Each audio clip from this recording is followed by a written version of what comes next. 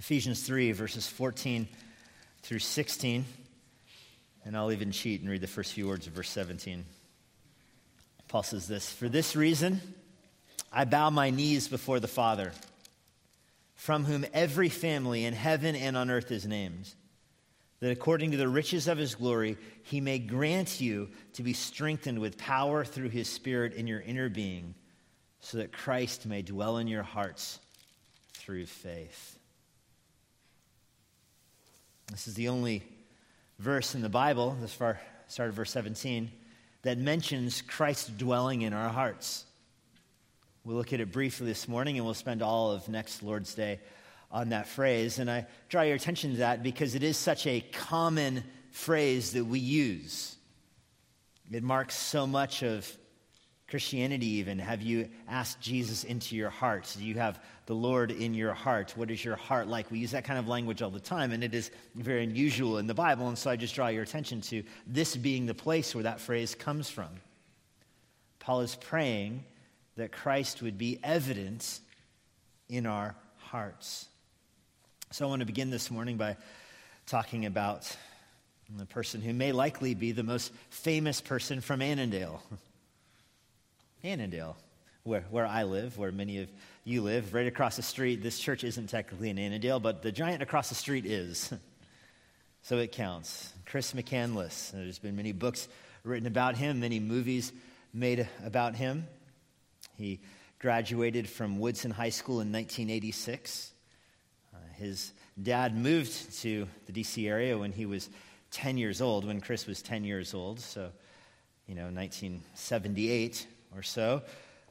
His dad moved here working for NASA. His mom had a job in the aerospace industry. They eventually relocated here. They quit their job, started their own consulting business out of their house, working for the federal government and specifically NASA. And I just mention that because many of you, I'm sure, are familiar with Chris's story. For those who aren't, I'll explain it this morning. But I want you to appreciate how much this story represents our world. Not our world like the modern American world, our world like Annandale, our world like Springfield. I mean, this is many of your stories. You moved here when your kids were 10 or 8 or whatever, and working for the federal government, and you soon figured out that you can have the same job but make twice as much money as a consultant. Can I get an amen? And that's the trajectory. I'm sure many of you have kids that go to Woodson High School. Chris began running cross country and really fell in love with cross country. I've read much about him, and it's interesting how influential cross country was in his life. The reason it's important, I think, to draw your attention to the cross country element of this is because he felt oppressed, would be his word, by what was going on in his home. He saw his parents grow more and more in love with money, more and more in love with their own success, more and more in love with their own business and their own pursuit of material things, a new deck on their back porch, a new upgrade to their yard, that he felt trapped in that life.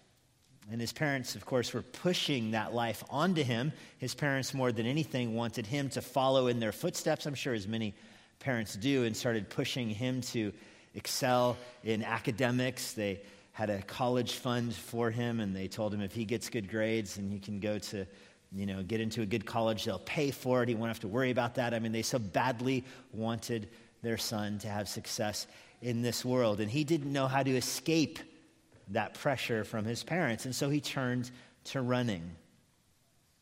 He wrote in his own diary that he said, quote, "I feel like when I'm running that I'm running against the forces of darkness in society. I'm running against the corruption of the world. Running is the only thing that helps me push it away from my soul." As I mentioned, I dwell on this for a second because I want you to appreciate that worldview. I want you to appreciate the allurement of not just the worldview of cross country, but I want you to appreciate what draws people to the road that Chris is going to go down in his life.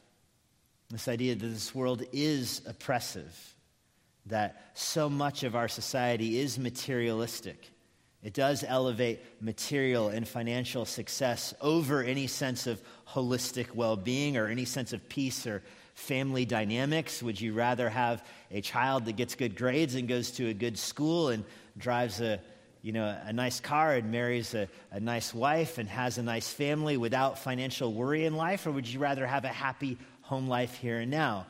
And I know if you make it an either or, everybody would say the latter, but if you look in your hearts, you would probably quibble with that dichotomy right there.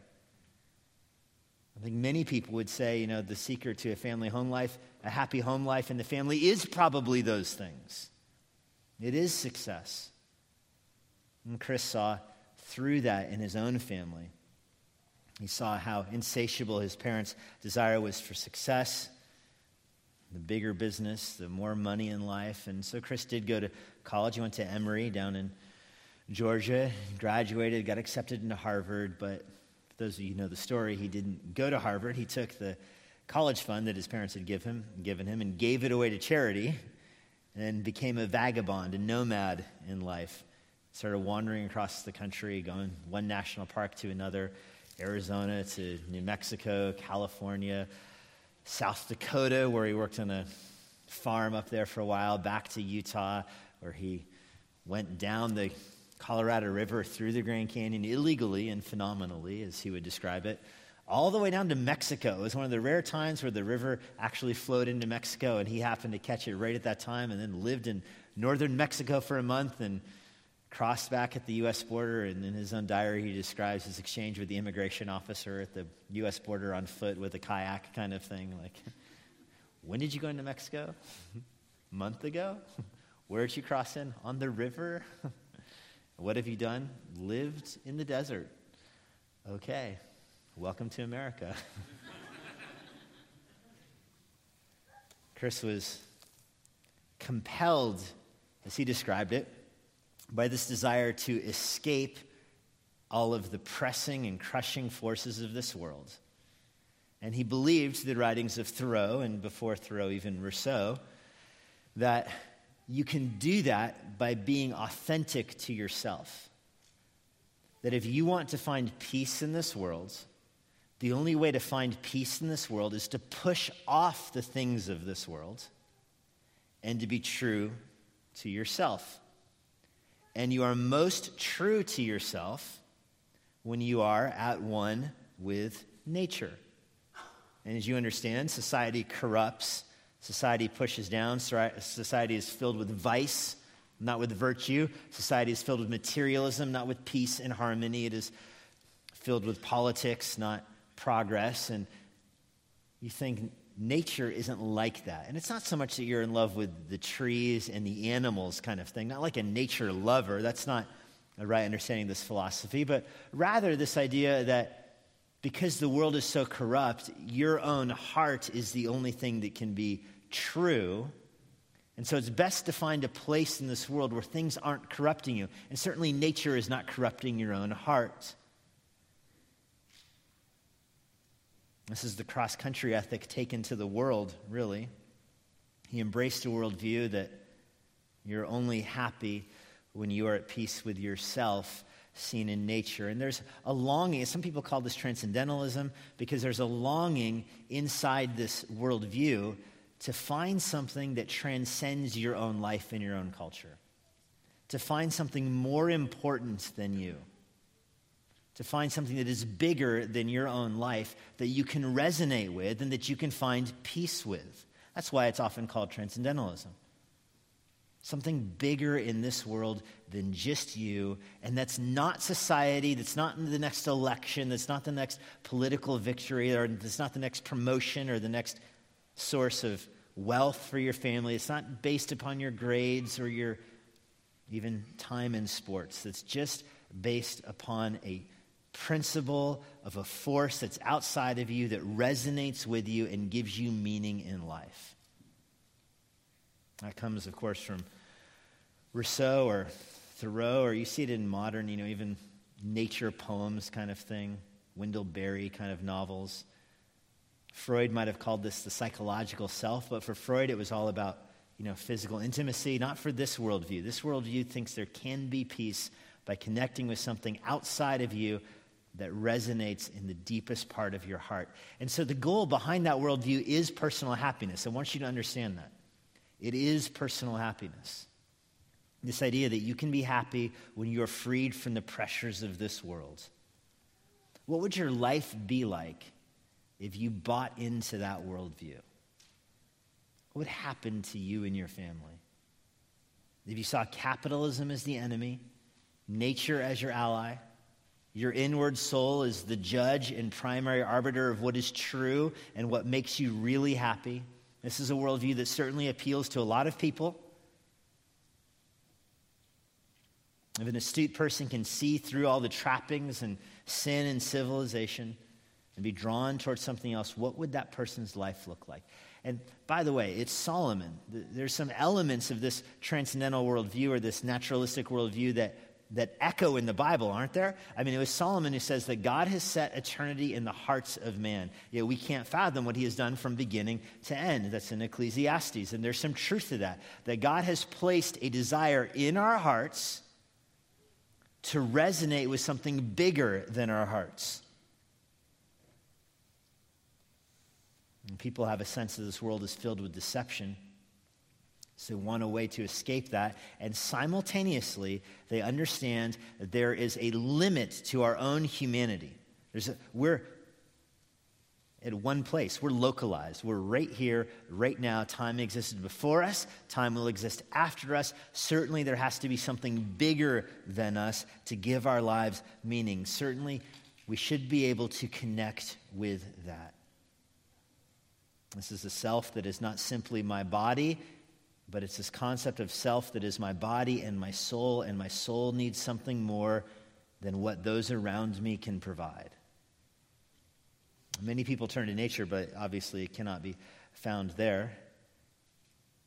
This is why I want to talk about his life as I did now, and I'll return to him later on this morning. But in the context of Ephesians 3, verse 14, look at these verses again. Paul says, "For this reason, I bow my knees before the Father, from whom every family in heaven and earth is named, that according to the riches of his glory, I can be strengthened in my inner being," he says. This is where we pick up this morning. This is Paul's prayer in verse 14. I'm bowing my knees before the Father. This is picking up where he had left off in chapter 3, verse 1. Remember, he had the same introductory phrase there. For this reason, I, Paul. He's going to get to his prayer, but he interrupts himself. The last several weeks, we've been looking at Paul's interruption, his parentheses, verse 1b all the way down through verse 13. But now we're back to his prayer here. We're finally back with what he's saying. He says, this is what I'm praying for. Before he gets exactly to the content of his prayer, he identifies whom he's praying to. I bow my knees before my Father. This is a serious prayer. We take I bow my knees almost as an idiom for praying, but understand the Jews usually prayed standing up. The Jews would pray pacing around.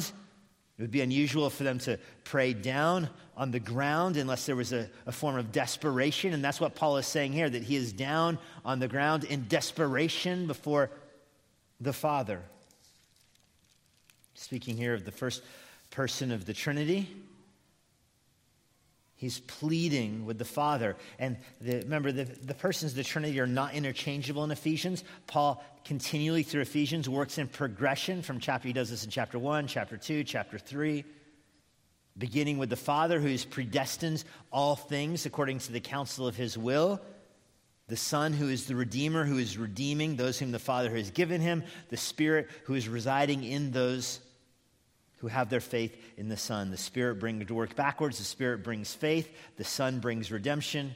The Father predestines and chooses. Paul has gone through this repeatedly through the book of Ephesians, and you could even argue that he's going through that to build to his prayer, where we see it again. He's saying, right now, I'm bowing before the Father. He's going to the head of the river, so to speak.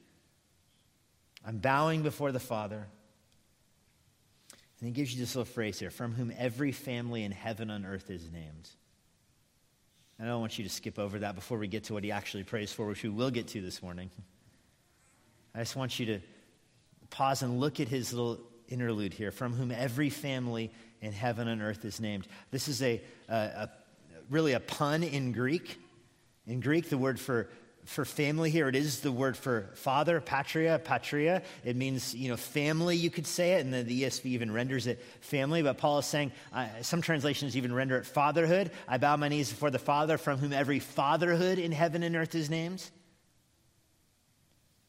He's saying God the Father is over every form of existence. This is a basic component of human existence, that your life comes from somewhere. Your life was given to you. God alone has the fatherless life. He alone has life in him.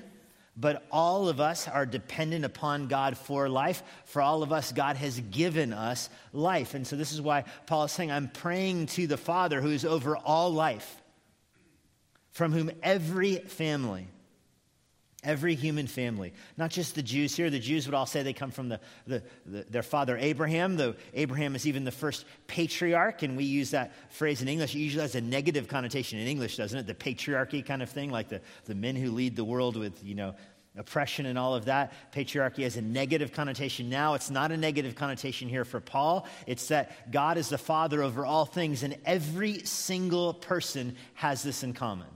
You all have a father. Your father may not be living. Some of you may not even have ever known your father, but you all have a father. That's the way God designs the world. He's a father over all. Every family has a father. Every family tree has a patriarch. And not just the Jews. Every family on earth, he says. And that phrase is a common Jewish phrase to every that God is the Father of the Jews, and Paul is expanding it, aggressively expanding it. Of course, he's arguing that the church includes both the Jews and Gentiles, so this makes sense in the context, but he's saying God is the Father over every human being. Not just every human being, though. Every family on earth and in heaven, he says. God is the Father of angels. Every angelic rank reports to the Father. He is over all things in heaven and on earth. Now, angels weren't made through procreation. Angels don't have actual parents. Their father, in that sense, is God. He didn't procreate to make the angels. He made them by speaking them into existence, like he did all of creation. This is why for angels, Paul says, God, in a very real sense, is the Father of them. But on earth, there's this trickle-down image of this. That God the Father made Adam. Made him out of dirt. That God the Father made Eve, made her out of Adam. That God named them. It says in verse 15, on whom every family in heaven and earth is named. And then every human being God made through their earthly fathers. This reason Genesis 3 says, Genesis 2, man will leave his father and mother and be united to his wife, and the two will become one flesh. And all of human existence comes from that. And I pause here because I want you to understand, this is why Paul is praying to the Father. I want you to understand that all things that have life from their Father. This is just the basic concept of human existence.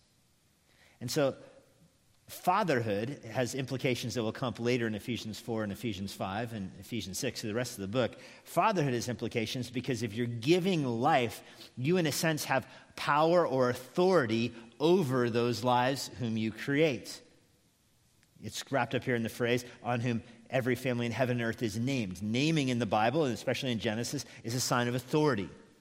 You name something when you have authority over it. You name something when you have headship over it. Adam named the animals. The animals didn't name Adam. God named Adam. Adam didn't name God. Moses didn't even name God. Moses had to receive God's name from God. Naming in the Bible is a very clear way of demonstrating something's authority. This is foundational to how we even view marriage. When a husband and wife marry, the wife takes the husband's last name. It's not opposite that. The wife takes the husband's last name. It's a way of demonstrating male leadership and headship in the family. This is God's design for the family, how it should operate. And you think in even having a family, it's the wife who does all the hard work. I mean, she's the one who literally has labor. It's physically painful for her to bring life into the world. Why is God called the Heavenly Father, not the Heavenly Mother? And I don't even mean that humorously. I mean it actually. Think theologically about it. And it's because life comes from the Father. It might be delivered by the mother, but it comes from the Father. The authority in the family resides with the father, and because of that, the father has a very interesting power or authority in the family, more than just the ability to give life, but the father has authority to bless that life. He has the authority to make the family, in many respects, like himself, for better or for worse. The father has a very unique ability to bring joy into a family. And he has a very unique ability to bring heartache and pain and grief into a family. The family will reflect the father's weaknesses, won't it? An apathetic father spiritually will have apathetic children spiritually. An argumentative father will have an argumentative family. A father who seeks to bless his family will have a family that is blessed. It's really not complicated theology here, but it is very practical, isn't it? I was thinking that just this week at Jim Neighbor's funeral, I know a lot of you watched his funeral, a lot of you were here at his funeral. I mean, what really jarred me at his funeral, what stuck out to me at his funeral more than anything else was the testimony of his daughters, how much they were blessed by him, how and their memories of him. They spoke so highly of him and the joy and the sense of humor and just his love for life that he brought into their family and how he complimented them. And it was just an incredible for me to see this kind of, immediately I'm thinking, listening to this funeral, like, what are my kids going to say about me at my funeral? Are they going to be able to say, oh, he was a blessing, he brought joy into our family? Or are they going to have somebody else give the eulogy? And to go from there to marriage counseling situations where you have a father walking out on his family, or a father who's not committed to his family, a father who's, contemplating divorce or an affair, and, not even understanding all of the heartache and trials that will put into the lives of his children because of his own sin. It will inject difficulty into the family that's not there, but he's willing to inject it into the family to pursue his own sexual desires or his own lusts or his own materialistic desires or his own sense of inner happiness. He'll elevate his own sense of inner happiness over that of his children and his family and bring heartache in his wake. I mention that because you have to ask yourself, what kind of father is our heavenly Father? If even on an earthly level, families take on the strengths or weaknesses of their father, what kind of father do we have spiritually? What do we take on that is his? In what way do we reflect him? And we know where this is going. In verse 19, Paul says we're going to be filled with all the fullness of God. We'll look at that phrase next week. So we're going to have all the fullness of God inside of us in some respect. That's for next week's sermon. But foreshadowing that right now, Paul's saying, this is why I'm praying to the Father, because I am asking God for things that only come from God. If the very act of fatherhood is God's, and Paul is saying, I'm praying for you for something that only he can bring. What is it? Verse 16, that according to the riches of his glory, he might grant you, and here's the request that we've been building to for a month now, to be strengthened with power through his Spirit in your inner being. That's the request. All of Ephesians 3 is building, that's Paul's prayer request. It's all building to this.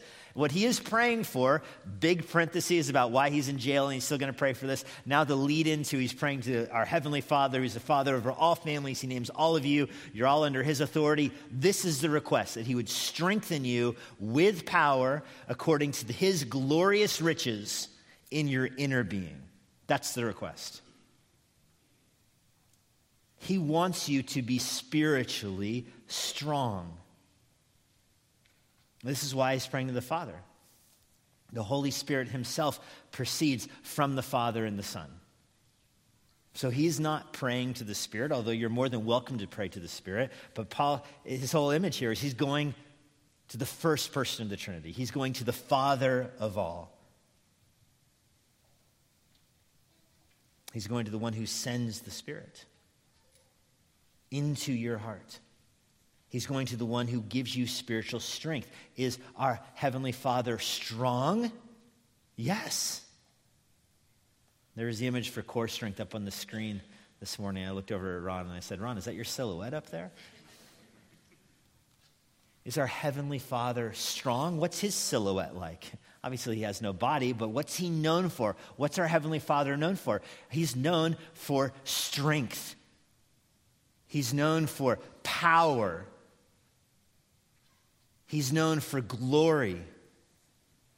And Paul says, I want you to have spiritual strength. I want you to have spiritual power.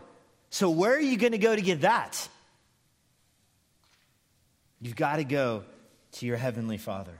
It's the only source of it.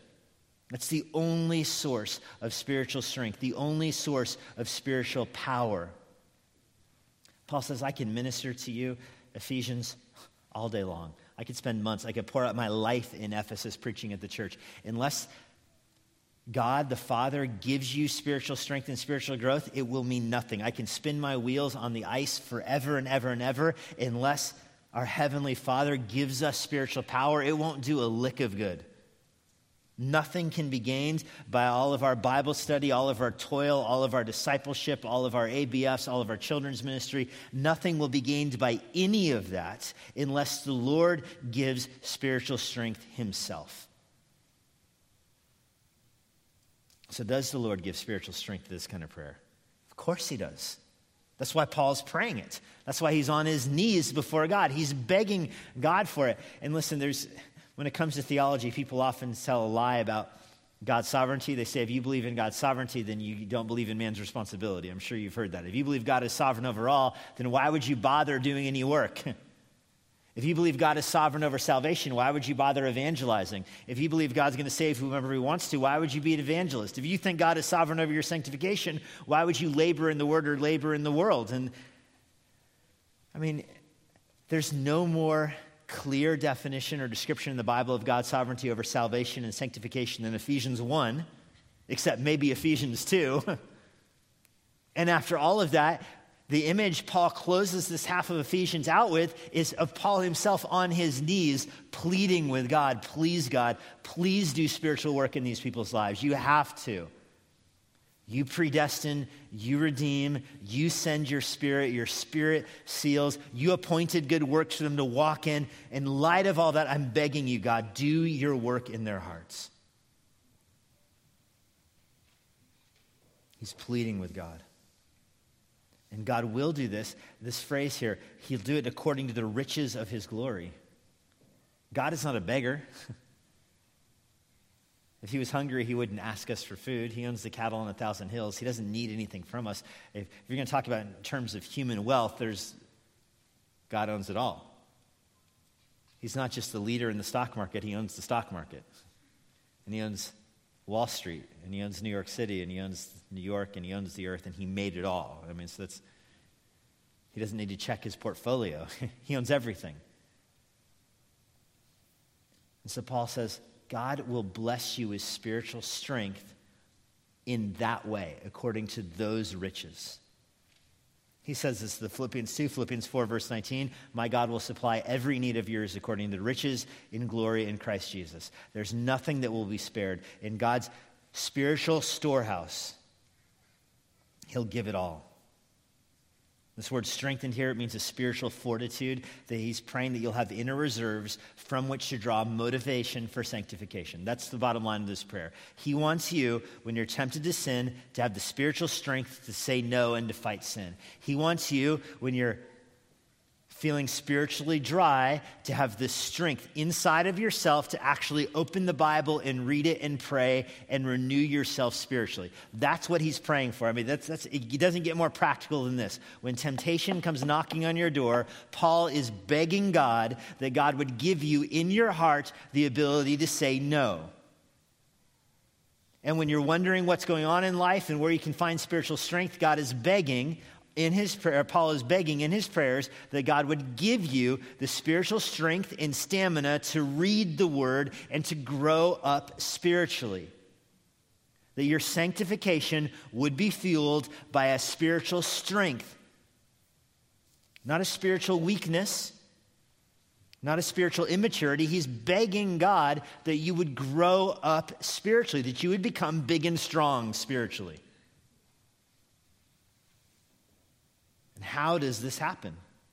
How do you get strong spiritually? Well, one adjective Paul uses here is powerfully. It'll happen to you powerfully. You'll be strengthened with power through his Spirit. In other words, Paul isn't even praying for reluctant obedience in your life. He's praying that you would powerfully obey, that you would forcefully obey, that your life would be marked by a strong spiritual fortitude. And this is what the Holy Spirit brings. This is what he does in the New Testament. Acts chapter 1, verse 8. This is Jesus, and then the angel speaking. You will receive power when the Holy Spirit has come upon you. First is Jesus saying this, and you will be my witnesses in Jerusalem, Judea, Samaria, to the ends of the earth. And then he ascends to heaven, and the angel says, stop standing there looking. Go do what he said. Go bring the gospel to the world. He's going to come back. And so Acts 1 is describing the time period between when Jesus ascends, and in Acts 2, the Holy Spirit comes, and until Jesus returns. In that window there, between Pentecost and the rapture, there's this idea that you will have spiritual strength brought to you by the Holy Spirit. You will receive power, he says. Blessed are the meek, but when the Holy Spirit comes, he makes you powerful. Or say it this way, your meekness will be powerful. It is very different than the Old Testament believers. I mean, apart from Daniel, Daniel stands out as a kind of an exception to this. When you think of Old Testament saints, you don't think of spiritual power, do you? I mean, I don't. You think of spiritual, often weakness and failures and failings, and they're in a dark world. They're a dark world surrounded by covenant people that are covenant people by the outward marks, not by the inward reality. You think of David and his immediately adultery and the kingdom ripped from him, his own people exiled him. You think of Abraham and his doubting, and Jacob and his swindling, and I mean, name someone, Moses and his murdering. I mean, it goes on and on and on. And then you get to Acts chapter 1, verse 8. You will have power when the Holy Spirit comes upon you. Romans 15, verse 13, may the God of hope fill you with all joy and peace in believing, so by the power of the Holy Spirit you may abound in hope. John was the greatest of the Old Testament believers in that regard. He's in the New Testament, you know what I mean, before the cross. And yet Jesus says the smallest in the kingdom of heaven will be more powerful than John, will be greater than he. The point here is that Paul is praying that the surpassing power of the transcendent God would meet you in your innermost being, inside of you. That's where this union happens.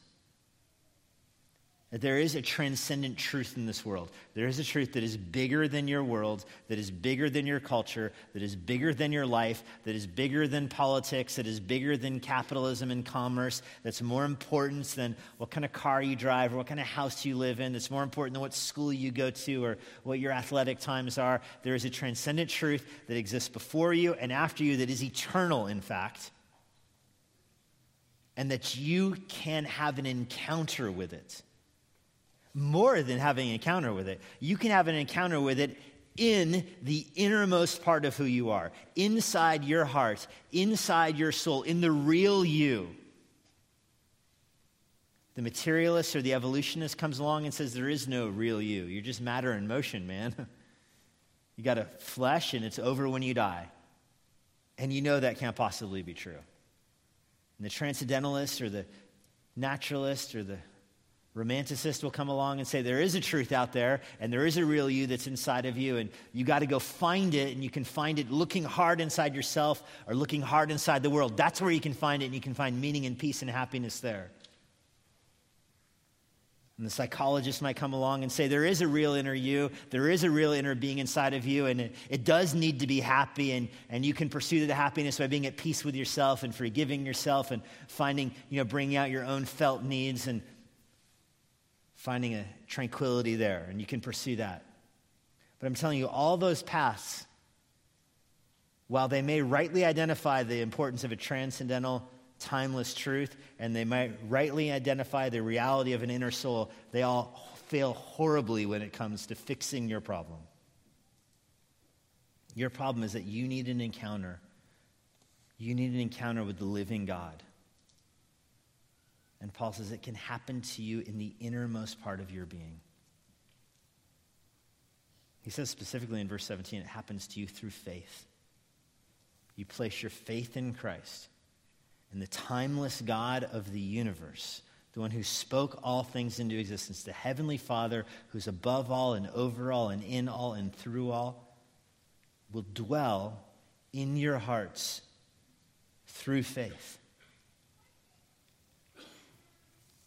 Christopher McCandless, his life makes a compelling story made in books and movies and all this, because he revealed a problem that most people perceive, but few have the intellectual integrity to act on.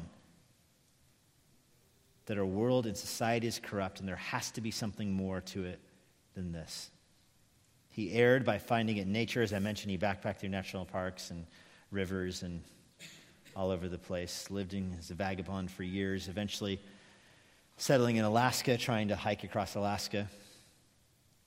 He ended up starving to death, is how his story ends, because he was eating. This is so ironic in God's providence. The Eskimo potato, it's got the word potato in it. You'd think it would work. Eskimos ate the roots of it, they knew that, but he ate the seeds of it. And God made these plants with a toxin in the seed to keep predators from eating them, keep animals from eating them. And the toxin has an effect on your body that keeps your body from metabolizing, keeps your body from assimilating food. So you eat, just notice the irony of this.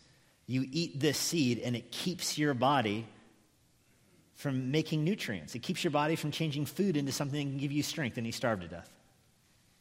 If that is not a providential and ironic picture of that worldview, I don't know what is. Looking for meaning in nature, in the innermost part of you as you connect with nature, and killing yourself because you put nature inside of you and you cannot make energy in your body anymore. That's where that worldview goes. It may not be as literal as what happened to McCandless. You may not actually poison yourself to death, but that's what happens when you look for meaning in the innermost part of you. The more you look internal to yourself, or the more you look into nature, you cripple your ability to make any spiritual strength whatsoever. You starve from the inside out. But when you look to Christ, he dwells in your heart through faith, and he brings you spiritual nourishment, spiritual strength. Only Christ can make the transcendent eminent. Only Christ can take the eternal truth of God and apply it to your soul. Lord, we're thankful that you are eternal and timeless and true. And our hearts do hunger for something more than this world. Our hearts hunger for something more than who wins the next game or wins the next election or what stocks go up or down or just the rubbish in this world. Our hearts long for more than entertainment and more for money, more than money. Our hearts long for meaning and significance that can only be found in you. So Lord, direct our hearts to you, Christ Jesus, crucified and resurrected, God in human flesh, exalted over all things even now. Lord, you are the transcendent God, and you have made yourself eminent by residing in our hearts. We give you thanks for this truth in Jesus' name. Amen. And now, for a parting word from Pastor Jesse Johnson. Thanks for joining us today. If you're in the Washington, D.C. area, I would love to meet you personally at Emmanuel Bible Church. Our service times and other church information is on our website at ibc.church. If you want information about the Master's Seminary and their Washington, D.C. location, go to tms.edu. I hope this resource has been an encouragement to you, and it helps you seek the Lord daily, serve others around you, and share the gospel of Jesus Christ with boldness. May the Lord bless you.